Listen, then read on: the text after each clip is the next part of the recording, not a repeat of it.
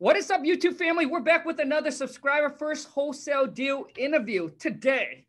Man, he's only 17, closed his first wholesale deal and made 5 G's. It's not a big amount, but dude, it's enough to change the game for him because now you just went from something that, hey, is it possible for me to now reality? And if you can make 5 G's, dude, you can make 500 G's.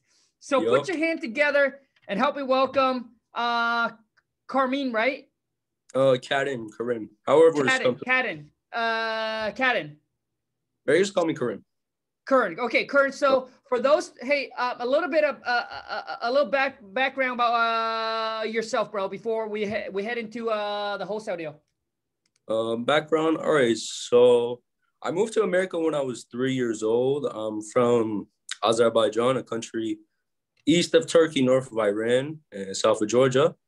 I moved here when I was 3, and I worked a couple 9-to-5s. I worked at my mom's office a lot. Kind of taught me that I didn't really like it. I would work for this big accounting firm.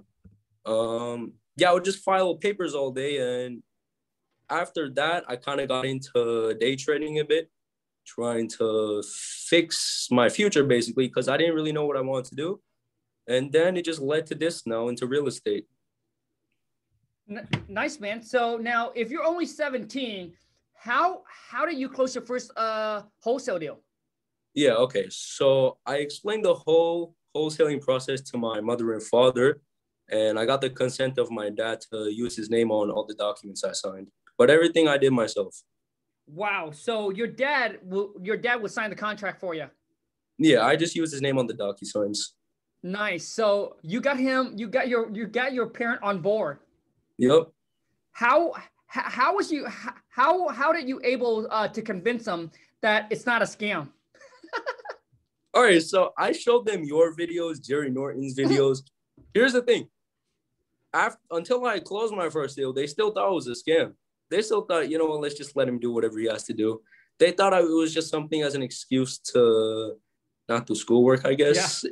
I was spending a lot of time on it, man. Every single day, like 1, 2, 3, 4, 5 hours every day. Until I got the first check closed, that's when they started believing me. So no one's going to take you seriously until you close your first deal. So you nice, bro. Congrats, dude. So now my question is, what does your parent think now? They're supportive now. We recorded my dad's reaction, and he was like, seriously? Because I remember he would tell me, Kaden, you're wasting your time. You're doing all this and you still haven't made any money, right? But then it was one night where it was the day I closed. I had the check and we were recording his reaction, and he said, you seriously closed it? And yeah, it was crazy. He was really happy for me. Dude, bro, dude, congrats, bro. Now, can we see the reaction video? Do you have it? I can send it to you on Instagram. You can probably post it somewhere. Okay, got you, bro. Okay, so now let's talk about, see, a lot of you, what you're doing is that you're basically, sometimes a lot of you spending too much time trying to argue, trying to prove yourself, right? Listen, the only way to turn a non-believer into a believer is you got to show them the money. Show them the money, and it's game over. Because first, they'll ask you, why are you doing it? Later, they'll ask you how. Yep. I got that question. What's that, bro? Now my mom, she actually says, can I help you out with the business now? Good for you, man. Okay, so let's talk about your first wholesale, dude. So how did you find the seller? All right. So for any of you who are still stuck on the part on how to find leads, I got a list off of the code violation list for Marion County. So anyone who's looking to get leads and you can't drive for dollars, you can't pay for leads, go on to the Acel Citizen website. This is where you can pull public information on code violations. So properties that have tall grass or they're not up to code, basically. It's the Acel Citizen website, so you can pull all of these lists for free. So I pulled the code violation list and I started texting all the mobile numbers that I received from them. And that's basically how I got my first deal. Okay, hold on a second, bro. So first off, for those of you, if you're under the age of 18, you have to be 18 or older to wholesale. So if you're under the age of 18, you have to partner up with somebody that is 18 or older to sign the purchase and sale contract for you. All right. And now the code violation. All right. For those of you, you can go down to your county courthouse and you can get the code violation list as well. Now, my question for you is, once you get the list, dude, what do you do after that? All right. So I'm sure you're aware of Deal Machine, right? Yep. Okay. So this first deal, I spent no money on it. And a lot of people asked me how I got around the skip tracing. So I hope this adds a lot of value to you guys. Deal Machine offers free credits for skip tracing. You text on the computer, so it's very efficient. You copy and paste the numbers, and I would just go at it texting every single day. Okay. I use WTM on Deal Machine, help calling out. Yeah. So for those of you, honestly, man, I don't know if I'm going to cut this. I don't know. I don't know if I'm going to chop that out, bro. But so basically you use Deal Machine to skip trace. Yeah. Okay. Yeah. So I might have to cut the other part out, bro, because all right. Because obviously I don't want creative, man. You gotta be creative. That's what I had. Hey, you know what? You found the hack, dude. You found a hack. And you made it happen, but we don't need to let the whole world know about this little hack. It's gonna get okay, so for those of you, if you don't have Deal Machines, I'll leave my affiliate link right below. All right, just sign up. They have an app, just dealmachine.com/WTM, or use my promo code WTM, and you'll be able to get some credit where you can actually skip trace for free. Okay, so you take the list of code violation, you go to Deal Machines, you sign up, you skip trace, and then what's next? Okay, so this is the system I had in place. Since this was a code violation list, I would text all the mobile numbers and I would sift out the uninterested people. So the wrong numbers, and I would write, hey, the seller's name, and I would wait for all of them to reply. And then I had this message. It kind of went like, yeah, hi, my name is Karim. I'm interested in a property on 123 Main Street. Kind of the whole rundown of what I do. And if they replied with what's your offer or I'm interested, I won't even text back. I would straight up call them right away. This was basically my way of getting around dialing like 200 phone numbers. This was a makeshift dialer in a way. So I would save a lot of time. Got you, bro. But when you're texting, are you texting one person at a time so you're texting one person at a time? I'd say it would take 28 minutes to get through 200 people. Got it. Okay. So you would text one person at a time on your phone. So just copy and paste, copy. On text now, I used the keyboard, so it's much more faster. Not on my phone. Right. Okay. Got you. Okay. Yeah. But you're actually doing it, right, manually. Yeah. You're not having like a system or a program that's doing it for you. I know Batch does that, right? Batch leads. Yep. Yeah. I'm planning to invest in that soon. Got you. Okay. So you would text them, and then it's smart. So when you get a text back, you don't just continue the texting, but you jump on the phone right away. Yep. That's how you get the deal done. So now my next question, bro, is that how many texts you went through until you came to this motivated seller? This specific one? Okay, I came past a lot of motivated sellers, but I was uneducated on how to close deals. But this specific one, I went through, let's say 1,200 text messages, somewhere around that, before I got to this one. So it's all about consistency. Gotcha, bro. And how many hours are you doing at a day? Every single day. So let's say I get off of school at 2, I say 4 or 5 hours a day. Wow. 4 to 5 hours a day, every single day, even on weekends? Even on weekends. I had to get rid of all the things like the free time, the games, everything like that, going outside with friends. I sacrificed a lot to get this, but now it's well worth it. Even though I wasn't closing deals back then, it felt like I was wasting my time. Once you close your first deal, it's well worth it, basically. You got to sacrifice. Absolutely, bro. So it took you 51 days. Yep. Working 4 to 5 hours per day, every single day for 51 days straight. Yep. And you guys, for those of you who's watching this, that's what it takes. And for some of you, it might even take longer. And for some of you, you can do within the next 30 days. It all depends on, obviously, right? It all depends on your skill set. Are you good on the phone, right? what market you're in, right? So it depends on a lot of stuff, but I'm just telling you that it takes a lot of work and a lot of time involved. It took me 6 months to get my first deal. So you did it way better than I did, bro. Here's the thing. You mentioned Detroit, right? I would recommend to anyone who's trying to educate themselves on cold calling, do this in Detroit because a lot more motivated sellers are there. Even though the deals aren't that good, you'll have a lot more conversations. So that could help a lot of people out. Oh, okay. No, that's actually a good tips. Okay. So now what is the situation with the seller? Okay, so the situation with this house, the property is located in Indianapolis, and this seller, the property used to be the seller's grandmother's house, and it was an inheritance. It's been sitting vacant for 10 years, and before the start of COVID, he wanted to turn the place into a daycare, right? So it was already well kept with. But then COVID happened, and he got tight on money. He wasn't able to turn it into a daycare, and he also had a judgment against him, not the property, but he foreclosed on another property back in 2016, which put a big judgment on him, meaning it was difficult for him to sell this property retail anyways. So I called him, I gave him a call, gave the whole rundown of everything, kind of felt out the situation, why he wanted to sell, how soon he wanted to sell. And we just settled on a price of $35,000, all cash as is. Okay, so now what was his asking price? His asking price was $50,000, but I explained to him every single reason in the book why I couldn't give him $50,000, right? And it's been sitting for 10 years vacant. The roof needed work.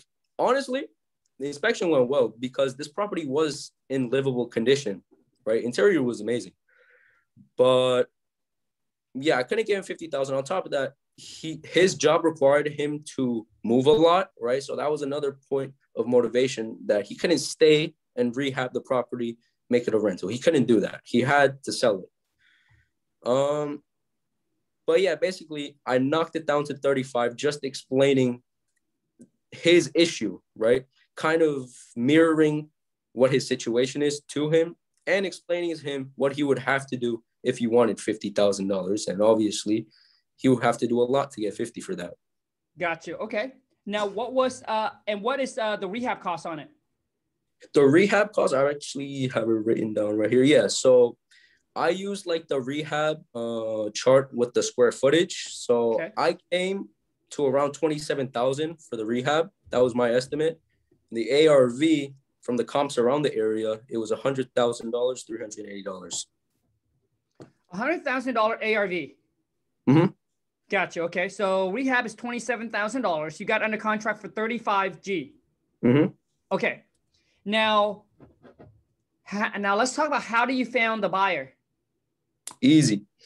And the thing is, the Facebook groups, it's very underrated for a lot of people I know. The way I knew that this was going to be the first deal I closed was because I have attempted wholesaling prior to this, right? And every single time I would post on a Facebook group, my numbers were not correct and I would get no traction off of it. But this time, I put my phone number and email in the Facebook group. I was getting a call like every hour about the property.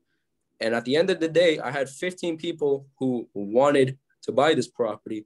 Eventually, I was asking my mentor on what I should do, if I should do a showing with all of them. And another issue here, right? The seller had to come to town on Friday for the inspection day. So the seller was going to be there regardless, right? The property, he had the keys to it. So I had to choose only one buyer, right? I had one buyer who was a contractor, and I was asking all of them for proof of funds. It was shocking to me. They had like $200,000, $300,000 bank accounts. And I settled on one guy. The reason I settled for him is because he was someone who was using hard money lending, right? And I could have took the easier route, took a full cash buyer with the cash on hand, but I wanted to kind of but kind of educate myself on how to work with these specific type of cash buyers. So now I do know that working with these guys, their lenders have to approve as well, not just them themselves. So this added a lot of more education to me in working with different kind of buyers. I chose this guy. Another reason is because I told him to put the $2,500 $1,000 earnest money deposit a day after he signed, and he went and dropped it off right away. So I just stuck with this guy. Gotcha, man. Okay, so now let's talk about the earnest money. How much was your earnest money with the seller? Okay, so in the contract I wrote, $1,000 due after the inspection, right? So I technically paid no earnest money, and this is a good tip for anyone in general who's just starting out with no money. Always in your purchase and sale agreement, right? Earnest money is due after the inspection. And the earnest money I received from my buyer was $2,500. So worst case scenario, I would pay my seller $1,000. I would walk away with $1,500. Gotcha, man. Smart. Okay, so here's a couple of things, lesson here that you guys can learn. Now, before I jump into conclusion, bro, did the seller ask for a certain amount of earnest money from you? No, right? Just contract, and I forgot to take it out. But correct. If they don't ask. Correct. So for those of you, if you're watching this, if you deal directly with the seller, 99.9% of the time, they don't ask about the earnest money. Most sellers don't know about the earnest money got to be deposited. All they worry about the closing date and mainly is the purchase price, right? The sell price. Yep. So basically you can put whatever amount you want in there, $10, $20, whatever amount. In this case, you left $1,000 in there, but you put $1,000 earnest money to be deposited after inspection approved. And I already got the buyers, so technically put it down. Gotcha. Okay, so I mean that's another way that you guys can do it if you run into a seller, right? That ask for a larger earnest money down, and here's one way to go about it. Okay, well we can do that after we do the inspections and everything is good to go. We're more than happy to put X amount of down. Okay. So in that meantime, you'll be able to find your buyers, and then your buyer will be the one that's going to put the deposit down for you. Yep. Good, man. So when you say Facebook group, let's be clear here. What Facebook group? It was the Indianapolis investor group. There's tons of them. I know Jerry Norton is in that group. So it should be like the first one to pop up. Just Indianapolis investor group, first one to pop up. Gotcha. So basically, you're looking for the local Facebook group then? Yeah. Okay. So for those of you watching, whatever state or city you're in, there should be a Facebook group just for that city or that county, whatever it is, right? For that area where you can start networking with other wholesaler and buyers and any basically real estate related. They should be in that group. So there should be a Facebook group for every state. Yep. Got it. Okay. So that's where you found your buyer. So you put the information on there. Buyer calls you. So did you do this all virtually or did you go out and meet the seller? No, the property's in Indianapolis. I live in Brooklyn, New York. So it was all virtual. Oh, wow, bro. Wow. Okay. Got it. Now, when the buyer, so how do you set up the showing between the buyer and the seller? Okay. So since I trust my buyer at that point, he put the earnest money down. I coached him on how to pose as my partner. I told him I'm saying my partner out there. And he also had a construction manager, so that made me look even better to the seller, right? So my partner and my construction manager, in the seller's eyes, was going to meet the buyer at the property, and he's going to, I just let the seller know that he's just going to do a quick rundown record so I can figure out the scope of work, basically. That's all we had to do, and it was as easy as that. But you need earnest money if you're going to do this, or else it's getting very risky. Right. Okay. So bro, you get the buyer to sign an assignment and drop off a deposit before he actually go and did the inspection. So here's the thing.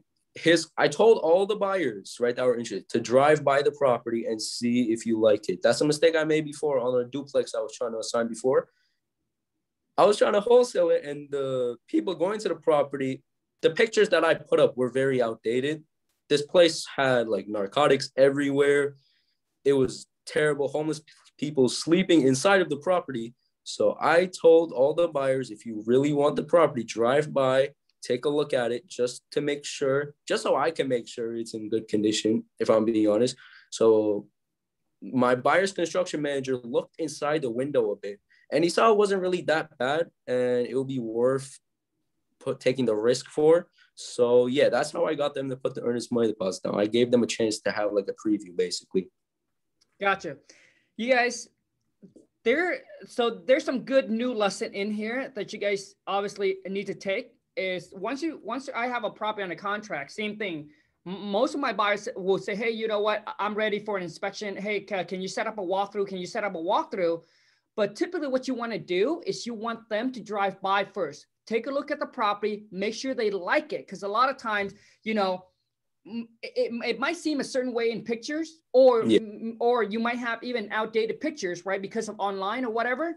So have them drive by, make sure that they like it. They like what they see. So that way you're not wasting time with them and with the seller, you know, and that's going to help eliminate setting up multiple showing to buyers that, you know, don't even like in the first place. I mean, dude, I learned the same lessons that you did when I first started too. Is I start setting up walkthrough, and then on the day of appointment, buyers did the walk or drive by and said, hey, you know what? I actually don't like it. You know what? I'm going to cancel. It sucks when that happens. Yeah. You know, hey, I'm going to cancel. Now you got to call the seller. You got to cancel. Seller's at the property. And you're like, oh my God, now you got to make up some other excuses how your partner can't be there. But my other question to you is that why do you choose not to show to multiple buyers at the same time? Okay, so number one, he's going to say, how many contractors did this guy have? If I had 15 people walking the property, and I can't have 15 people put down earnest money deposit. You can only trust so many people. My mentor always tells me, take everything with a grain of salt. So if the people say, yeah, I'll buy right now, cash, let me just see the property. Obviously, it's not in their best interest for that. They want to get the biggest advantage. So only trust one buyer if the seller has to be there. Don't make it all confusing for yourself. Gotcha. So now my question next to you is okay, well, basically I was going to say, so how do you trust this buyer? You trust this buyer because you told them, you told them to drop off and they did it. So pretty much that confirmed that they are legit. Mm-hmm. I see. Got it, man. So my question to you now, so they're buying it for 35. They're going to put 27. Are they going to fix them? 40. Are they going to what? It locked up for 35 and I'm assigning it to them for 40,000. Right. Okay. Yeah. So you lock it up for 35 and you're assigning for 40. So if we do the calculation, I figure how is there room for you to make more on it or no? That's the thing. After we closed and I checked how much money the seller owed, I could have turned this into a $15,000 or $10,000 deal, but it was the first deal and I was just, I didn't want to risk too much. So I settled for $5,000, but I could have definitely made a 5-figure deal. So what would you have done differently? All right. Number one, Kong, I would have vetted the seller way more because if I'm being honest, I was rushing the conversation. I just want to get straight to the number. Right. So definitely vet the seller more, understand more about their financial situation, not just the property itself. Okay. I didn't ask him about the judgment. I didn't ask him about liens or mortgages. You got to ask the people this because I had a recent experience cold calling someone. The guy said, I'll bring money to the table to pay off my mortgage, but I was an idiot and offered to cover his mortgage, but I could have made like an extra $10,000 from that, right? So I'm not sure what to do with that deal now, but I'll figure it out. So, so there are sellers out there that owes way more than what the property is worth for you to make it work. But they are also sellers that's willing to they're willing to take money out of their pocket to bring to closing just to sell the property off their plate. Yeah, that's all right. So a lot of you thinking, well, why would someone sell it at a discount? Now think about this. Why would a seller bring money to the table, right? So you can buy their property. All right, because they are motivated. They're in distress. They don't want to own the property anymore. All right, we have that situation, same thing. Seller was going to bring 20 G's to closing tables to get the property sold, and we end up making 15 G's on that deal. Nice. Okay, so I mean that's pretty much it, bro. Now, I guess my question to you next is that what is the one thing that really helps you get your first deal, dude? All right. A big issue I see with a lot of people is this. They have too many options to pick from. So they have college, they have day trading, or I'll do drop shipping, or I'll do this. They have too many options to pick from, and they can't focus on one thing and be consistent on one thing. So my advice to all these people is to basically burn out all the other options to make it impossible for you to succeed in any other way except this way that you really want to live. So there was this story about this military. I'm not sure what the name of the book was, but they had a smaller army than the army they were going to fight. And the leader said to burn all the boats so they can't retreat. And they ended up winning that war. So you kind of got to take it into consideration in business as well. You have too many options to fall back on, especially me.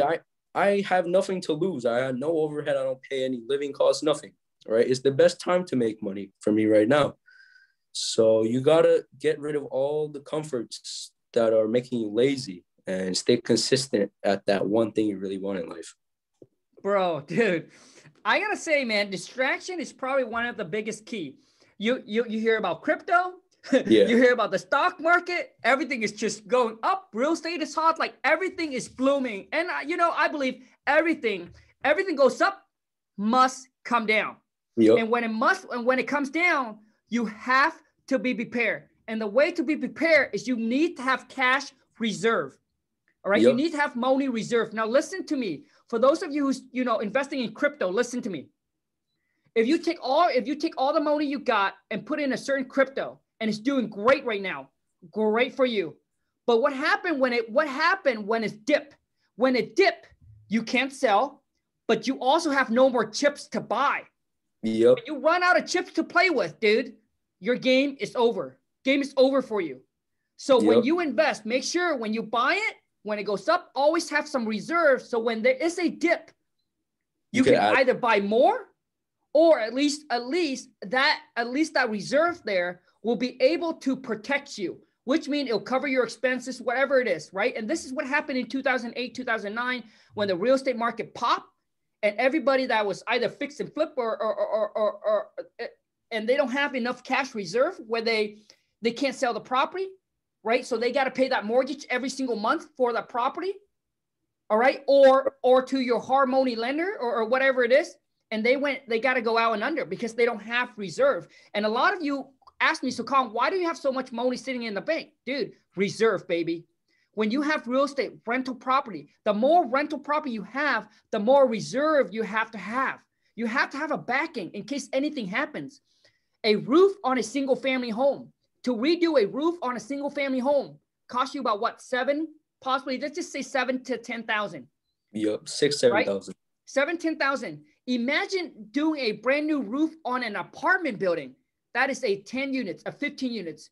It could be 50, 100 G's. Right? And when something goes like that, where are you going to get the money? Reserve. And for example, COVID, right? Renter can't pay rent. You got to pay the mortgage. Where are you going to get? Now, if you have one property that you only have, your mortgage is $1,500 a month, that's nothing. But what if you have 10 property at $1,500 a property? What if you have 20 property that all of a sudden go vacant or renter can't pay? That's what happened. You need reserve. Most people keep on saying cash is trash. Yeah. Dude, but you have to have reserve. Without reserve, baby, when the market tank, you're in big trouble. Okay. So anyways, bro, so how can people connect with you, dude? All right. So you can follow me on Instagram at KarimK888 with 3 8s, or you can also add me on Bigger Pockets at just my name. Nice. Okay. I guess we are going to wrap this up, bro. I want to say thank you so much, all right, for being able to come on and do this with me. But one last question for you, bro. No problem. Do you have the copy of the check? Yeah, I do actually. I got the.